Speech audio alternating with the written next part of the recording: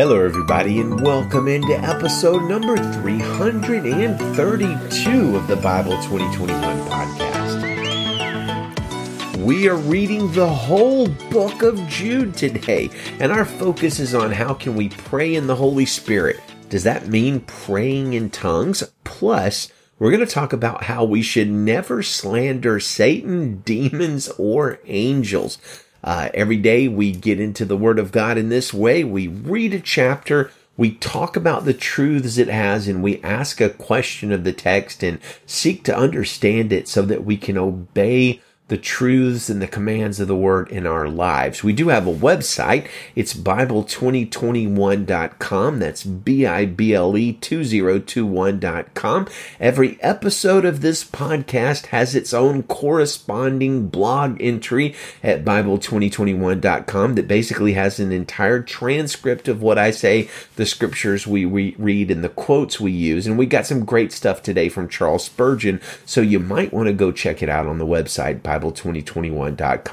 Jude is a most mysterious and interesting and thought-provoking book of the Bible. I wish it stretched out to 10 or more chapters, because I imagine there would be a lot of really mind-blowing stuff in there.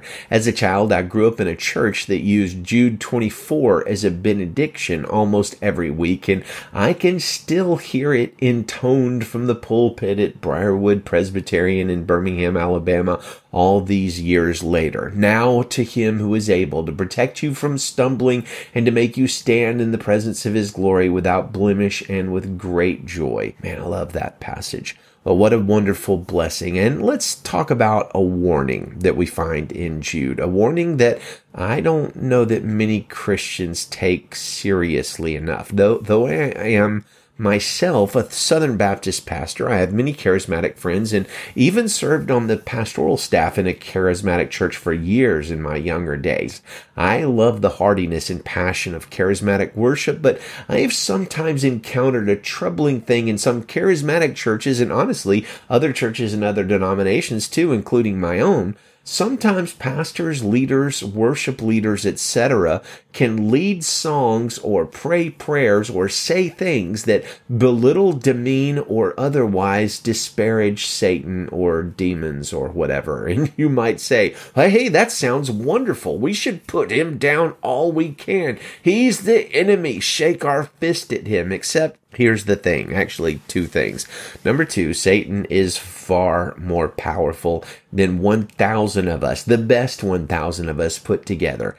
Our taunts and insults to him are as meaningless and honestly silly as a toddler threatening an all-pro defensive tackle who is an MMA fighter on the side. He could squash us with zero effort. Far more important than that, however, is the simple fact that we are commanded in Scripture not to slander celestial beings, heavenly beings, Satan, or demons. Consider these verses in Jude 8 through 10. In the same way, these people, relying on their dreams, defile their flesh, reject authority, and slander glorious ones. Yet when Michael the archangel was disputing with the devil in an argument about Moses' body, he did not dare utter a slanderous condemnation against him, but said, "The Lord rebuke you."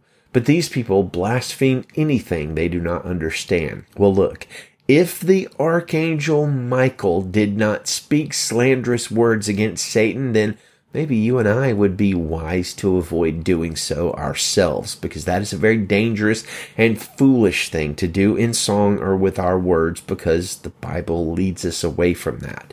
Well, second topic, which is also a bit on the mysterious side, Jude gives us an interesting command regarding prayer in verses 20 and 21. He says, "But you, beloved, building yourselves up in your most holy faith and praying in the Holy Spirit, keep yourselves in the love of God, waiting for the mercy of our Lord Jesus Christ that leads to eternal life."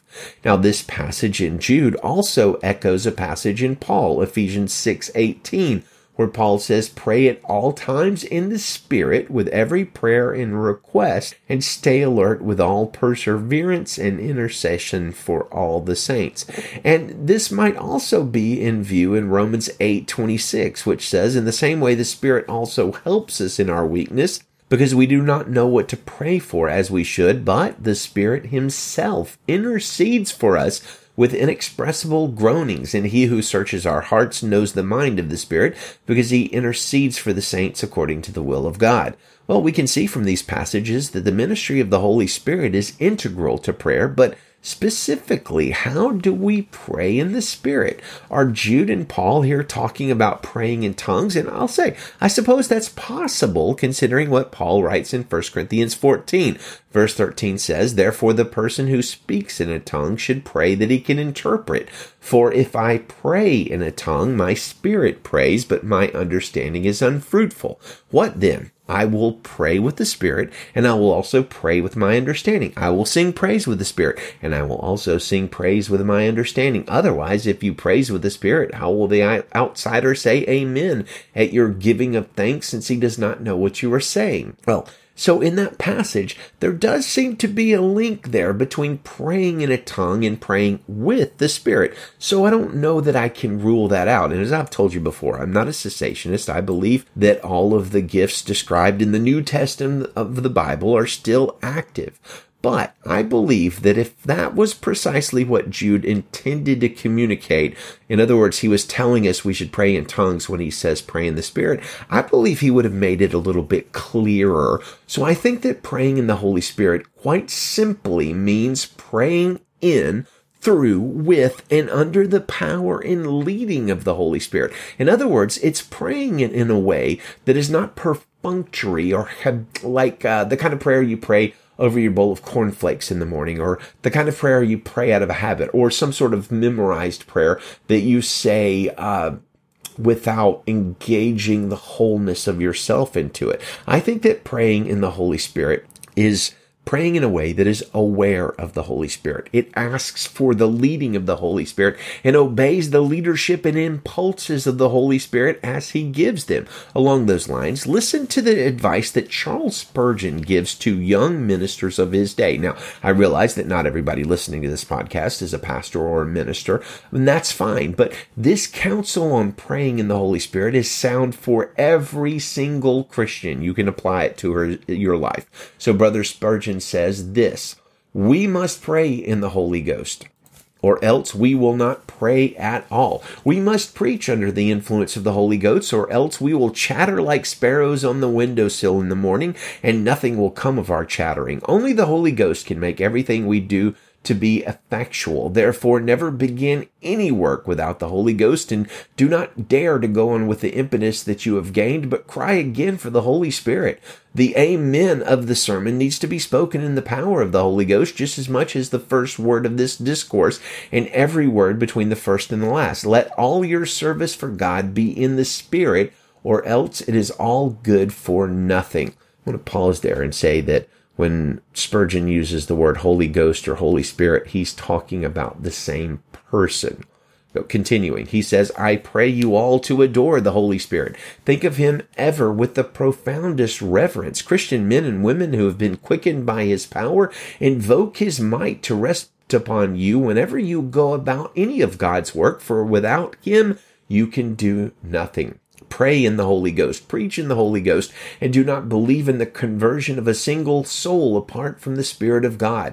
Go and preach, go and proclaim, believe on the Lord Jesus Christ, and you will be saved as fully and freely as you can. But remember that your preaching cannot of itself raise one soul out of its lost estate. This will be your comfort, that the Spirit of God will work with you and through you if you rely upon him and depend wholly upon him. It will be a happy circumstance if we can frequently bow our knee with devout brothers and sisters, and think it ought to be a rule with us ministers never to separate from each other without a word of prayer. Much more intercession would rise to heaven if we made a point of this, especially those of us who have been fellow seminary students. If it be possible," and this is, again, for everybody, not just pastors, he says, "let prayer and praise sanctify each meeting of friend with friend. It is a refreshing practice to have a minute or two of supplication before preaching, if you can call in 3 or 4 warm-hearted deacons or other brothers. It always nerves me up for the fight, but for that, to fan your earnestness to a vehement flame, You should seek the spirit of continual prayer so as to pray in the Holy Ghost everywhere and always, in the study, in the office, and in the pulpit.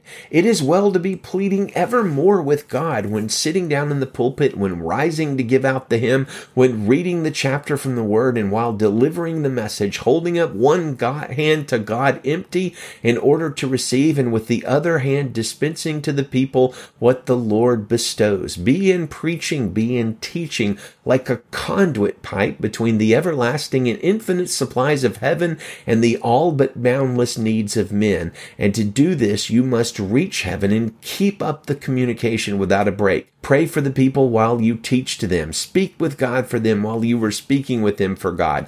Only so can you expect to be continually in earnest. A man does not often rise from his knees in prayer unearnest, or if he does, he'd better return to prayer till the sacred flame descends upon his soul. Amen. And when Spurgeon's talking about the sacred flame, he is talking about the presence of the Holy Spirit.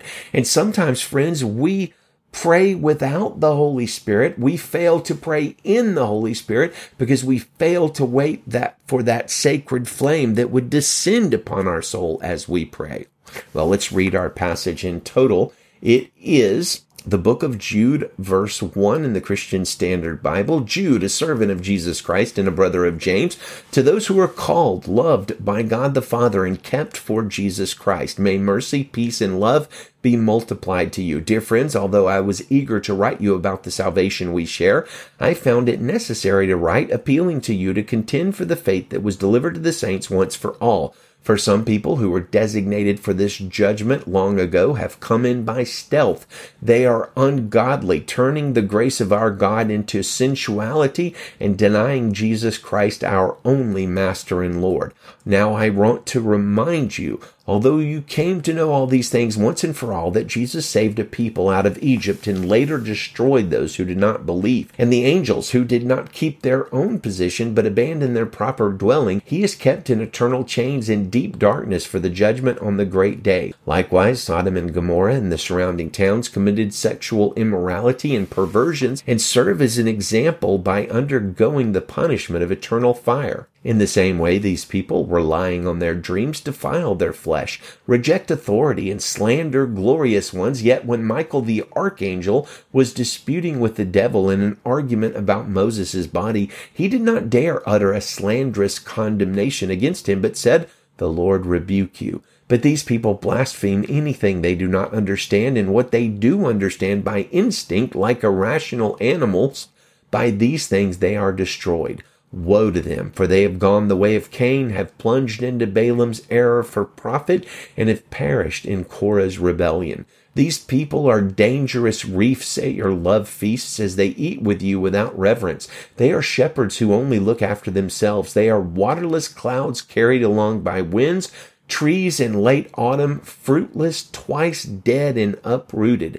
They are wild waves of the sea, foaming up their shameful deeds, wandering stars for whom the blackness of darkness is reserved forever. It was about these that Enoch, in the 7th generation from Adam, prophesied, "Look, the Lord comes with tens of thousands of his holy ones to execute judgment on all and to convict all the ungodly concerning all the ungodly acts that they have done in an ungodly way and concerning all the harsh things ungodly sinners have said against him." These people are discontented grumblers, living according to their desires. Their mouths utter arrogant words, flattering people for their own advantage. But you, dear friends, remember what was predicated by the apostles of our Lord Jesus Christ. They told you, in the end times there will be scoffers, living according to their own ungodly desires. These people create divisions and are worldly, not having the Spirit. But you, dear friends, as you build yourselves up in your most holy faith, praying in the Holy Spirit, keep yourselves in the love of God, waiting expectantly for the mercy of our Lord Jesus Christ for eternal life. Have mercy on those who waver. Save others by snatching them from the fire. Have mercy on others, but with fear, hating even the garment defiled by the flesh. Now to him who is able to protect you from stumbling and to make you stand in the presence of his glory without blemish and with great joy, to the only God, our Savior, through Jesus Christ our Lord, be glory, majesty, power, and authority before all time, now and forever. Amen. Amen indeed. Well, we close with our Bible memory passage for the month of November. It's John 14, verse 6. Jesus told him, I am the way, the truth, and the life. No one comes to the Father except through me. Well, good day to you, friends, and Godspeed.